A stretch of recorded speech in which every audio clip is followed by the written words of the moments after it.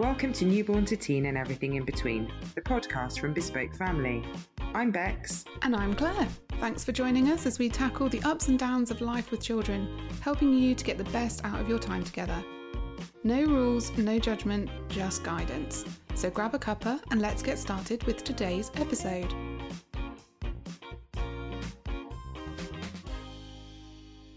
Hello and welcome to today's podcast, and we're delighted to welcome Dr Karen McInnes. Welcome, Karen. We're going to be talking about play today with you. Thank you for having me. That's our pleasure. So, Karen, first of all, can you just tell us a little bit about you, why we've asked you to come and talk about play? Because it's just, it's not like this random person who just happens to be a doctor who we've invited in, but Karen has a massive background in play, and so just tell us a little bit about that. Okay, a little bit about my background. Yes, I have. I suppose I've been interested in play for a long time. I trained as an early years teacher, and even back then, one of the assignments I did was around play, funnily enough, never realising that it would become a kind of lifelong passion or obsession, depending how you look at it. So when I did my PGC, I looked at play, and then I trained in the early years, but I went straight into nursery because I loved the freedom that we had in nursery and the way, the play that children were able to engage in. I always worked in nurseries, and the nurseries I used to run were always very child-centred, and children had a lot of scope for engaging in play, and it's just fascinating to watch children playing. And then I moved over into teaching teachers. And actually, what was really interesting about that was just how hard it was to get to explain to would-be teachers about children's play and about how valuable it was and how they could facilitate children's play. That was quite hard to get across, to the point where I thought I'd never want to teach anything about play again. and then I went, after various bits and pieces, I did my PhD in play. I was lucky enough that a play PhD came up. It was around play and playfulness and the value of play and playfulness for learning in children, sort of 3 to 5 year old children, and spent 3 years doing that. And I loved every minute of it. It was really, really interesting. And I did that at what was then the University of Glamorgan. And I was lucky enough to get a job there afterwards. And they also ran a master's in play therapy. So I was then started teaching play therapy, or learning about play therapy and then teaching it, and then became a play therapist myself. So I just have, a background from different perspectives as a teacher, as an early years educator, and as a play therapist. I know about play and written and talked about play, so as I am today. And do you want to tell us about what you do at the moment, what your job is now?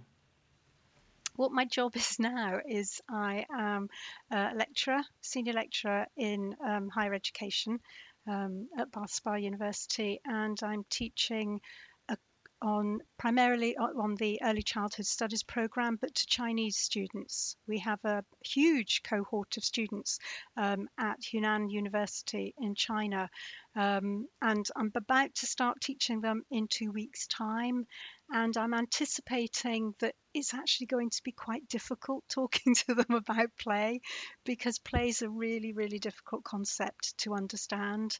And I used to run the play therapy masters out in Hong Kong, and talking to students in Hong Kong about play and what we all understood by play was fascinating. Actually gave me a really different insight into play and how it's perceived differently in different cultures.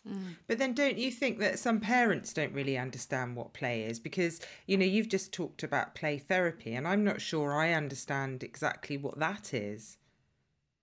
Right, yeah. I definitely think some parents don't I think they understand that children play, because you everybody watches children play, but I don't think a lot of parents understand the value of children's play for the child, and actually in terms of developing, their relationship with their child if they play with their child. And I remember, Claire, when we did um, the the research project at Norland College on Claire was running parenting education, and one of the concepts, or one of the sessions, was around play. And I remember the parents really not understanding about play and how they could play with their child, and how enjoyable and how valuable it is. So to answer that part of the question, yeah, I think parents do find it hard. And in terms of play therapy is about using play. Play therapists see play as a language. So children, you can communicate and understand children through observing their play. And in play therapy, children have often experienced quite traumatic events, so they can get across those traumatic events that they've experienced without having to verbalize it, because often they don't have the words to verbalize what's happened to them anyway. So they play out what's happened to them, and then by playing with the child, you can start helping them to understand maybe some of the trauma they've experienced. Well, that just in itself gives you a massive insight into what the value of play is, if nothing else, really. I mean, I don't know that I knew that, because I think I've heard of play therapists working in hospitals with, where the children have had operations and what have you. Is that right? They have play therapists working in children's wards and things? Yeah, there is a kind of separate training, which is a hospital play specialist, and they use toys and things to prepare children for operations and those kinds of things, and also playing with them afterwards. You do get some play therapists who work in hospitals, but play therapy is a kind of different kind of approach, really, than hospital play specialist. But yeah, I mean, they all have their worth. I think going back to when we did that project, it was so interesting that I think we did like a 6-week program, and we did different topics each week, but play was one of the weeks. And actually that was the one of them that came out the highest of value for the parent, because we talked about things that we talk about when we work with children from a kind of professional perspective, invitations to play, the importance of allowing open-ended play, all of those sorts of things. And it was so amazing to watch the very simplest of ideas that we could put forward actually making a huge difference to home life, because the children were more, they were more settled because there was invitations to play, or the parent was like, actually, I'll sit and do a 10-15 minute activity, maybe it's a sensory activity, and we're so much calmer. And it was also talking about that whole thing of play connects, and that was a huge aspect of it. And I think we forget that we grow up and become adults and we don't play like we used to, but we still do. So like we go out for dinner, we go out to, I don't do this so much anymore, but when you go out, clubbing and dancing and all those sorts of things, I can't say I've done that for a long time actually, but all those things are play, aren't they? They're all interactions. It's a continuation. It is. And I think we stop playing, but we don't. Our play just evolves. But I think what we can sometimes find quite hard is coming back to playing with children. And I think it is quite a skill, if I'm completely honest. I think watching parents and practitioners, it can be quite hard, can't it, to play alongside a child? I found it really hard as a parent. For what reason? I think I found I didn't really know what to do. I found it a bit boring. I don't really know why I couldn't. I was very good at doing things like reading a book. I could do that and do all the silly voices, and actually I could probably do an extension of a book, but I almost needed a script. So imaginative play wasn't actually that easy for me. So I had one child who imaginative play was everything. So Ben and his cars were, we could play anything you like. Cars, racing cars, cops and robbers, you know, all of the different permutations in the garage, up and down the ramps. I mean, and Rich was really good at doing those kind of things, like devising little games for him to play. But Amy wasn't really very imaginative. And to be honest, I found that much easier, really, because she was quite happy for me to read books, and that was fine. You know, we were still connecting, like you said, Claire, I think. But I just don't know. I'm not sure I had the ideas, but perhaps I probably needed to be a little bit more open to letting them lead what we did, rather than feeling it's almost like having that pressure and thinking I need to think of something to do to make this play worthwhile, let's say. But actually it would probably, I mean, you'll be able to answer that, Karen, but I would imagine that it would probably be as valuable if I just was led and was told what I need to do by them. I would argue it's probably more valuable, really, because the value of play is when it comes from the child and you go with the child, you follow their lead. And even in play therapy, we even go to the extent, we ask them, what role do you want me to play in this scenario, kind of thing.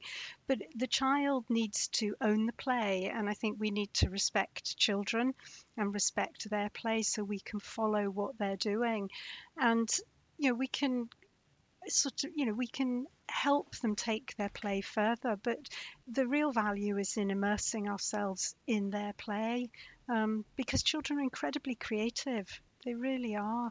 And in terms of building relationships with children, we're going to build a much firmer relationship with a child if we really connect with them on their level, instead of trying to. There's a good phrase, I think, from one academic who talks about adults hijacking children's play, and I think that happens so much, and it happens because as adults we think they've got to be learning or they've got to get something out of this, rather than just going with the flow and just being. I think so many times I think there's two things. There's that whole when children are playing and you might be playing with the animals and it's like, so what does this animal say? What's the noise this animal makes? It's like, they're just playing with the animals. They don't need to recite what all of them say. They might at some point do it, but they might naturally just do it in their play. When they're playing with the cow, they may say moo, whatever it might be. But I think, like you say, there's always that, does it need to be a learning opportunity, which play is a learning opportunity without all of that aspect. I think my classic is always role play. It's like, you're going to make me a cup of tea? And it's like, no, that's not what I'm playing. Like, you've just come along. I'm not even making a cup of tea. I don't want to make a cup of tea. But yet it's one of the first things we always say as adults when we see them playing. Like, mine's tea and I have a sugar and some milk. And you're like, they're not even playing that. So they're just like, well, that's irrelevant. But I think probably what... Isn't it funny you say tea as well? Because since when would a child make a cup of tea? I know. Yes. and then they bring it along and you're like, oh, have you got any milk? And they're like... Oh, it's a bit hot. Yeah. And they're a bit like, actually, I was playing vets. You didn't even sit down and find out what I was doing. And so I think the other one that I know lots of people struggle with is if you do take the child's lead, and so they're going, right, we're playing dinosaurs and we're going to go to the dinosaurs are going to the supermarket. And you can see the adults like, well, a dinosaur wouldn't go to the supermarket because that's not how it's going to be. And then you take a dinosaur and you do this and they're like, no, that's wrong. That's not how they do it. And I think that can actually stop the play because there's this child's got an idea in their head and the adult has got their own idea. And I think that's probably where I see the most clashing of play with child and adult. And I think, how do you overcome that? Like, what's the solution to kind of not having those moments of frustration from both sides, I suppose? Yeah, I think that's really hard because I think somehow we as adults need to learn to be playful ourselves, but also to suspend that reality, because so much of play is about the kind of as if, and going with that and developing imagination and just playing with ideas, and that has knock-on effect in all, if you want to look at it from a learning perspective, it has such a knock-on effect in terms of learning science and learning maths and all those kind of things. But just suspending reality, what does it matter if the dinosaur's going to the shop? Actually, that's really, really creative.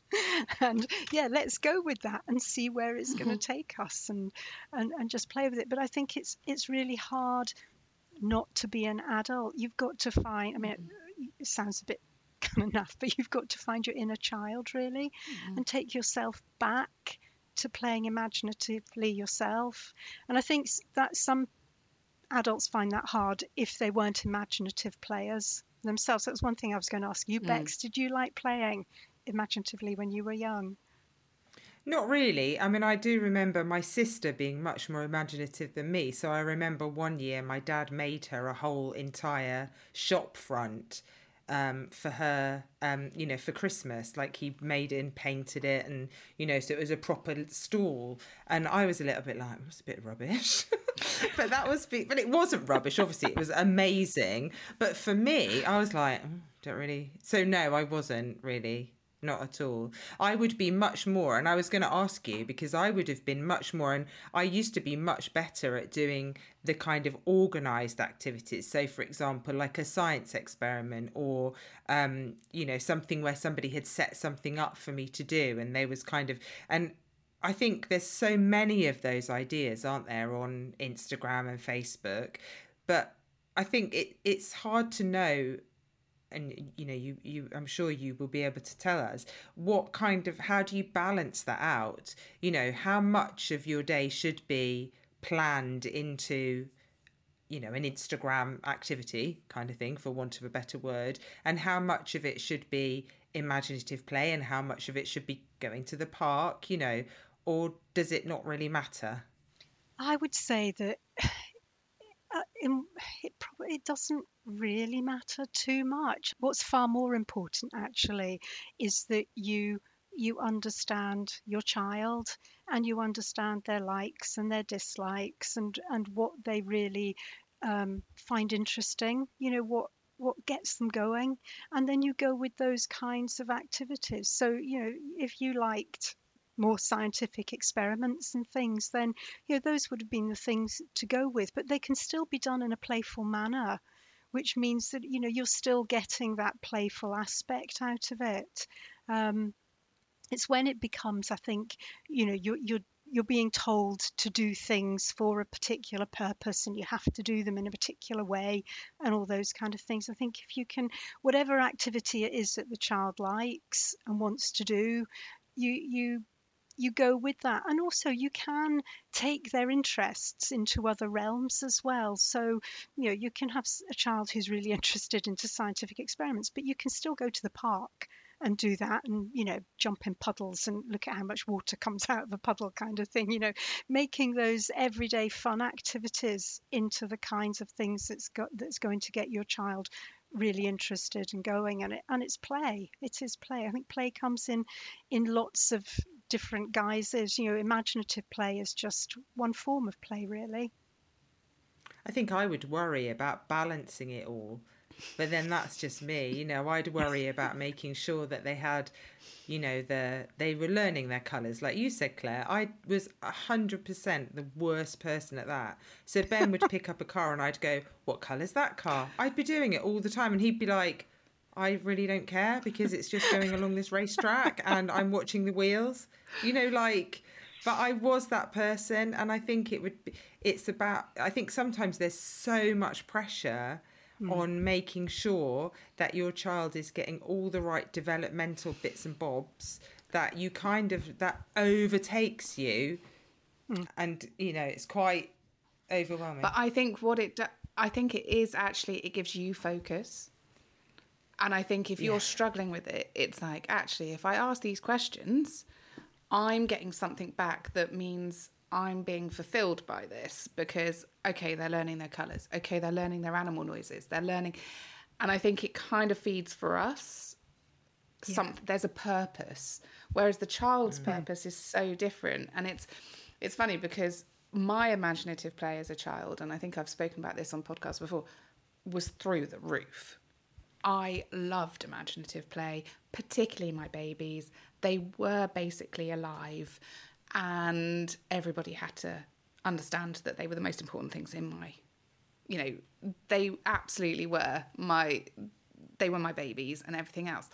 Now, what's really interesting is I have lots of resources for training purposes. And so when my best friend's little girl comes over, she's instantly like, can we get the box out? And I'm like, yes, we can, because it's got bottles and I've got the doll, I've got the how to make up a formula feed, I've got the whole thing. And I'm like, yes, let's do that. And so we're doing it. And bless her, she even said to me a couple of months ago now, she's like, you really do know what you're talking about. She's like, I can see that. And I'm like, thanks. And we're there and we're making it. But I can absolutely see why she was completely engrossed in that. And everything about it was, that side of things, I completely could play alongside happily and not feel. But I think it's your experiences and how easy you find it. And I think we put so much pressure on ourselves to get it right. Like Bex is saying, this structure. And I think having a structure is good, because if you have a day that just feels endless, that can be really difficult. But I think it's having those open-ended activities and all those sorts of things. I find things like the science activities, they're fine, but you do them and they're done. It's like, it starts, you do it, and that's it. Like the volcano thing takes so long to do, and it's just such an anticlimax at the end of it, because it's like, right, that was it. Bit of vinegar, bicarb, but you do it. But that for me is just like, oh, we need to add stuff to this to make it. So we'll put the dinosaurs on it, or we'll, whereas for Bex, it's a nice, it starts here and it ends here, and but then also it's about, you saying that days were endless, that, days can be endless. Yeah. That is how I felt, as a parent, that days were endless, and I needed to fill them with stuff that actually would help me kind of compartmentalise. And so one of my questions, which I kind of had before and we talked about before, was, what are the different play types that you can do, and how do you kind of plan a day out plan a day for your children to make it interesting for all of you? Yeah. I think, there are loads and loads of play types. And depending, if you want to look kind of theoretically, there are so many different play types. If you look at, something like play work, which is yet another kind of branch of play. I think they work with about 20 odd different types of play. But I think the main kind of play types you probably want to be thinking about, obviously imaginative play, symbolic play, those kind of things, constructive play, experimentation, physical play, thinking just those different types of play that children are going to be interested in and want to play.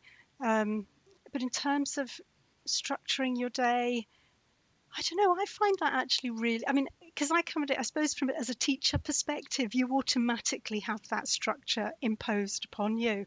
So you don't have to think about that so much. I know when I was at home with my children, and we would kind of split up the day. We'd have a period of the day when we would definitely go outside. We'd have time of the day when we might do kind of messy play. So we'd get out cornflower and stuff like that and play with that. We might have kind of our art and crafty kind of play as well. So, we'd be painting or playing with Play-Doh, those kind of things. So we would sort of chunk it up a bit, I suppose, and play with, but also it was definitely led by them. So, for example, my oldest daughter, Sophie, she loved kind of craft play. She would spend ages playing with Play-Doh and stuff like that. And, I can't remember what that stuff's called. It's kind of like Play-Doh, but it's not Play-Doh, but she liked that. So we would spend a long part of the day playing with that. She loved outdoor play, and she would play anything outdoors. So we would spend quite a lot of the day doing that. Whereas with Millie, who's my youngest, she really didn't like going outside much, so we would only go outside for a short period of time. And she would like to play with her dolls and things like that more, so we would engage in that kind of play. So it's kind of looking at the different types of play that you can engage in, so playing outdoors, playing with bricks, playing, but also still being tuned into your child and knowing what really interests them, and play, and engaging in their interests as well. I think it's more about like knowing what the options are, because sometimes, I mean, I do like the idea of the invitation to play that we speak about, and I love the idea, and this is why I say the idea of having it set up the night before and it all being ready for the children to come down to. But in reality, that's fine if you're a nursery practitioner and it's all set up for the next day for the children to come in. But as a parent, when your children have gone to bed, literally the last thing I want to do is set up an activity for the next day. So can you make it a bit easier? How can you make it easier? Shouldn't be such hard work, should it? Why are you laughing? You're not setting up a whole setup. It might be that you just get the dolls and put some and make a tea party, and that's all it is. It's not. So it can make it easier. You're making this massive, great big, the whole house gets set up like a nursery, and that they just. It's absolutely, but that's the thing. You're you don't need to make it a massive thing. And I think, I interestingly, from when we did that research project, I remember one family, they followed the invitation to play, and part of that research was yoga afterwards. But they went home and they had a yoga book, and they put all the Barbies and Teddies into yoga poses the night before they went to bed. And the children woke up to find their Teddies doing yoga and their Barbies doing yoga. That was all it was. And they played with that. Yeah. Then they took that play off differently. So they did yoga, then they listened to music, then they did some sensory work. It led on to things. But I think you can see online that there are these amazing setups, but you have to be realistic. Even crunching up a few Weetabix and sticking it in a tray and putting some trucks in it, that's all it needs to be. It doesn't need to be this grand gesture. Children don't. That's not what they need. They're looking for. And normally they take their play on after that, but it's just a very simple setup. From my perspective, I would tell you what, I'd love to go back to when the twins were little now, if we did it again, and see what you'd be producing, because it would be this. Oh my goodness, you'd be exhausted. You'd be like. I was exhausted. That was the whole point. I couldn't do it. Oh my goodness. We had a playroom that was piled high of boxes and boxes of toys. Probably none of them. One time Rich lost his wallet and we couldn't find it. Do you know why? It's because it was in a box of some toys right at the bottom of the stack. It was only when we were tidying up and clearing out that we found he'd cancelled all his cards, and luckily there was some money in it. But it was that's the other thing. We buy so many toys for children, and they just sit, don't they, a lot of the time? And it's just they do. It just hardly feels worth it to buy them. And you don't need lots and lots and lots of bought toys. Children like those kind of things that they can really use their imagination with. So, a box of bricks is a brilliant thing. In my nursery, I always had a huge brick area, and we had these massive bricks, but you can still use little bricks as well. And children will create the most amazing things out of things like that. And, just junk boxes and those kind of things. So that, and paper and pens and string and sellotape, so children can create their own things, but also allowing them to mix things together. So being able to I don't know, take paper and pens with the bricks and things, so they can then start to build up connections and be creative in that way. I think you don't need, and especially these a lot of these more kind of plasticky toys that have got one kind of purpose behind them and nothing else, they're not so interesting to children. They really aren't. One of mine just used to love a tray full of cornflower, and that would keep cornflower and water, and that would keep her happy for ages. And if you coloured it the next day, wow, that was something different yet again, because it had a colour. And mud pies. Oh yeah, mud pies. Brilliant. The thing that the twins you would love, their very favourite thing was their treasure basket, which I obviously learnt from working with, lots of practitioners. And, obviously I did it to the letter, so it was the right height and it had all the different stuff in. But honestly, they would sit for absolutely ages playing with that. And in fact, to the point that I made one for my sister when she had her babies, and they're exactly the same. And I think that was so simple, such as, I don't know, you probably be good to explain what that is, Karen, maybe, if you would, because you'd do it better than me. A treasure basket is it comes from the work of Eleanor Goldschmied, who devised a basket. So it's a wicker kind of basket, filled with different natural materials, with different things that have got different textures. So they're designed for children, or for small children, when they can sit up until usually they can walk on. It then moves on to something called heuristic play.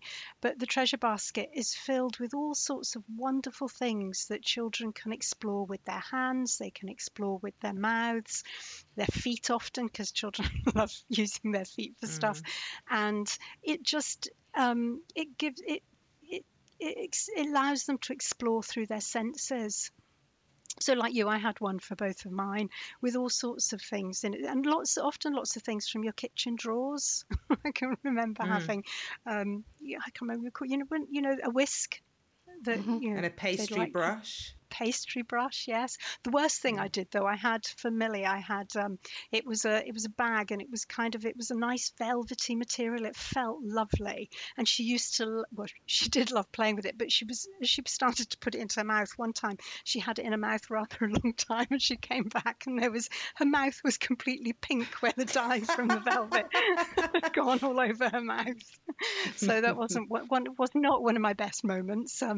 But yeah, no, treasure baskets, and it's what I was saying about those kind of open-ended materials that children can play with. It doesn't have one purpose. It's just something a child can explore in any way they want to. It's like the Tupperware cupboard, isn't it? Yeah. The Tupperware cupboard. If just have a cupboard that's just full of Tupperware that they are allowed to go in and pull out, and they will be entertained for ages. That's kind of how to move on to your heuristic play. But I think anything, cardboard boxes, as we joke about it, but they are just the go-to. It's just one of those things that it's so open-ended that they can make it what they want. They love it. Absolutely.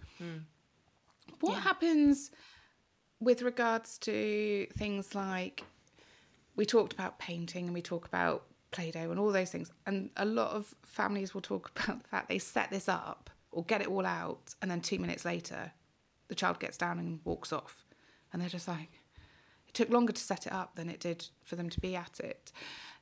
How would you say to kind of manage those situations, and how to look at those kind of activity situations? The adult sets something up, so put all the Play-Doh out, child sits at the table, does like 2 minutes, and then was like, I'm done, gets down and goes off and plays somewhere else.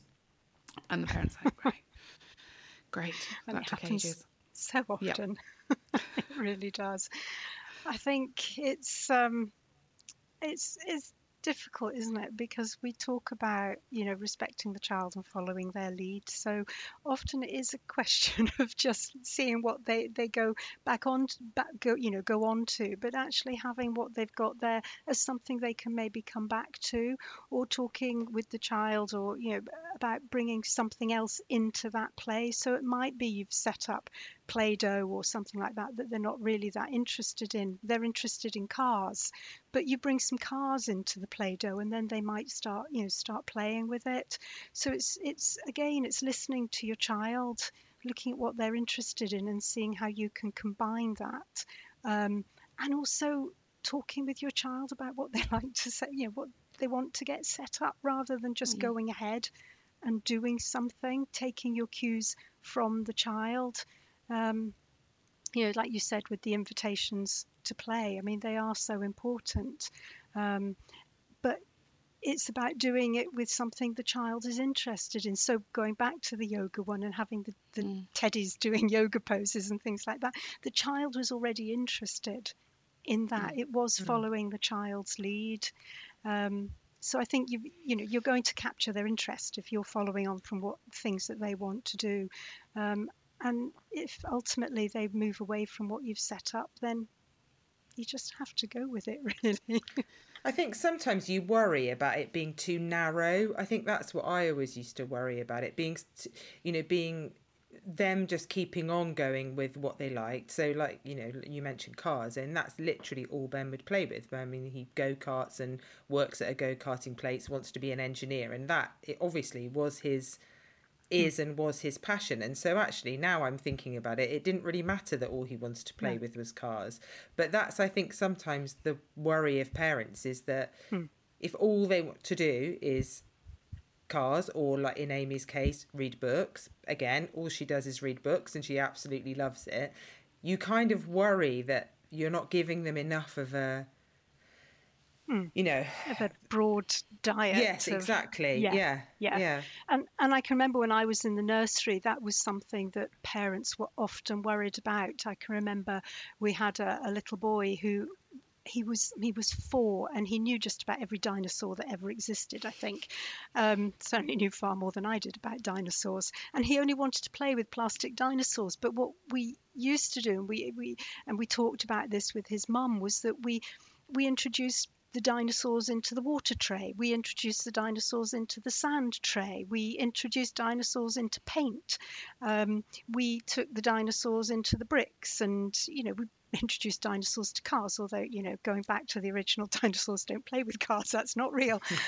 But we found ways to introduce dinosaurs into lots of other areas of the nursery, so that he still was holding on to what he was really interested in, but he was playing with different media as well, and with the different things. And we brought in stories that were about dinosaurs, and ultimately he did play with some of these other things without the dinosaurs. The dinosaurs was always his first love. He's probably a paleontologist or something now, but it was always going to be his first love. It's like Ben with cars. And I think the books is a nice thing as well, because books can take you off into all sorts of places, can't they? You can paint what you see in the books, or you can create different environments for a particular character in a book, or you can write another story for a character in a book. There's loads of you can role play different characters from books. I remember, again, when I was in the nursery, we used to have to plan a whole term's worth of work, or half a term's worth of work, and there was one term where we just focused on books. So the whole thing, and each week we would have a different book chosen by the children, and we would set up, things in the sand connected to the bears or whatever the book was about. And, the painting, we'd plonk, a bear or whatever in the painting area, so that they could not directly paint the bear, but paint pictures of the bear and that kind of thing. So I don't think you need to be worried if your child seems particularly fixated on a particular object or toy or whatever it is, but thinking of ways that you can introduce other things into that thing that they like. You almost need to harness it, don't you? But I was just thinking, you do need. If I hadn't been able to play with my dolls and have that play, that would have been really hard, because actually it was such a strong. I want, and so I bathed my babies, I cooked for my babies, all those things. So ultimately, in a way, without my parents. No way did my parents think like this. They just went with it. And it was like, yeah, bath your babies, but you have to have this and you need to do this, you know, and we're going to cook for the babies, but the babies have their own bowl and you have to. And I remember like seeing my bowl and my baby's bowl in the window cooling down, but I always knew that was it. And I think actually just going with their lead, it was my passion. It was absolutely something that I had to do. It was part of my play. It was such a strong part of my play. And now look at the career I took. And so I think look at you now, Claire. Yeah. I know. Still I get playing with dollies. Exactly. It's still one over there that I can see. But also I get to play with real life ones now. And I actually get to, do what I always wanted to do. So I think I completely agree. Don't feel that it's just that. And I think it's then widening your ability, like Karen said, to move things around and see it in different places. I always found it interesting with the twins that, that whole, I was just saying about it being narrow, but I wanted to make sure that they had like a whole kind of range of things that they could choose from. So they were given exactly the same opportunities. So we may have had cars and we had books, and they both were given the same opportunities to play with them, but they naturally levitated to whichever one. So there wasn't that, and I found really, really interesting, because Amy could have been as likely to go off and play with the cars as Ben was, and equally Ben could have been drawn to the bookshelf as much as Amy was, but they weren't. And that shows you, doesn't it, I suppose, the individuality and harnessing that and allowing them to do what it is that they as personalities want to do, and develop from that. So I think, that's that for me. I think if I'd have had this talk, 15 years ago or whatever, it would have been very helpful. So let's hope it helps somebody now when they're one other thing I would probably say is just on a point that we talked, you said about your playroom being really busy, Bex, like you had loads of stuff to keep them entertained. It's being quite aware that can be overwhelming as well. And actually rotating your toys and having a big box where some of them are, up in the loft or in a cupboard. And actually it's not being overwhelmed by having just en masse things to play with. Because a lot of the time children stand in their playroom and go, I've got nothing to play with. Or, in their play area, there's nothing to play with. And it's like, you've got a whole room. The amount of times I've heard parents, you've got a whole room. Look at it. It's like a toy shop. And they're like, I don't. And what they're basically saying is, I don't know how to make a choice. I feel quite overwhelmed. But you see, I think that's the same for parents. You go in and have a look at the playroom and you're like, oh my goodness, what are we going to do today? Because I that's overwhelming for you. And I absolutely agree with that. As soon as we started to pare down those toys and really think about what we wanted to keep, because we were kind of using the room for a different purpose and we needed to kind of start to do that, that was really helpful. And in fact, we did get rid of a lot of stuff that really just, like I said, and that's when we found Rich's wallet in the box that we'd never opened. But it's but you accumulate so much stuff. You do, you definitely do. I put it to being like a things to do list. If it's massive and there's just loads on it, you just look at it and don't do any of it because you're just like, it's too much. And she Speaking says from personal confidently she's in that position. But actually it's the same for them. They must feel so overwhelmed because play is their work, and if their work feels too much, that's why you end up seeing them wandering and going, I'm bored, what are you doing? And then you're there going, you've got all these toys, go and play with them, and they're like, I can't, don't know what. And I think that again causes that friction. I think it would be useful, Karen, if you wouldn't mind just summarising for us the three main benefits of play. I mean, I know that there's loads of benefits of play, but for you, what if you could give three benefits for parents, what would they be? I think Interesting. I think the three main benefits, I think there's definitely one around socialization and communication. Play is, if we can really tune into children and understand them and understand their play, we can really develop, that communication between adults and children, which I think is really important, developing relationships. And then children can take those skills to, when, as they get older, they take those skills to socialize with other children and those kind of things. So I think play is really important for communication and socialization. I think play is so important for children making sense of the world. That's how they understand how things work. They understand their place in the world. They can really make sense of what's going on around them. And then the other big benefit, and I think it's probably something I've only thought about more recently because of, recent events in recent years, but it's the whole mental health side of play and the value play has for children's mental health. And the fact that they can really become relaxed and play out things that they don't necessarily understand in their play.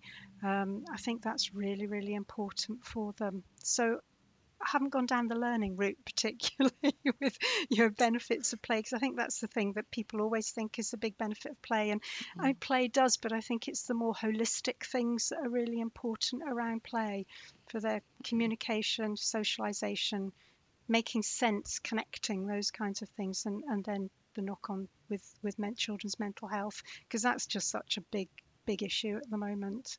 So yeah, that's so interesting that you didn't talk about the learning things, because like you say, that's the go-to, isn't it? That's the thing, that's the reason that children play. But actually there are so many other benefits to play that don't necessarily come with knowing the colour or the size of the or whatever of the thing that you're playing with. I think one of the things as well is that we haven't talked about children who are neurodiverse, and actually play doesn't matter in this. Play across children, whether they have special educational needs, whether anything like that. Ultimately, play brings children together across anything, and so there's actually no need for us to talk about children with additional needs or special needs being it needing to be any different, because ultimately their play is their play, and you just maybe, it's their interest and how they want to do it. So I think everything that we've talked about in this podcast is across the board. It's not, you don't have to pocket children into different kind of headings, because play is for all children, actually for all of us. It is, I think it comes back to really noticing children and understanding them, that you can, even if children play, all children play differently to some extent, but as long as you go with the child and pick up their interests and the ways they want to play, then as you say, it's all children play, and all children, we can all join in with their play. It's not different. It is for every child. Oh, thanks, Karen. This has been amazing. So interesting. To just listen to all of the different elements. And actually, I think the most important thing from me on that talk was that the benefits don't have to just be all about learning. There's a lot more to it. So I think hopefully if people don't take anything away from the podcast apart from that, then, job done kind of thing. So no, play is such a huge subject, and it's such a fascinating subject, but it really takes you to the heart of children. No wonder you did it for your career. It sounds, exactly. Not sure I'd have been very good at it, but hey, the world's a safer place without me there.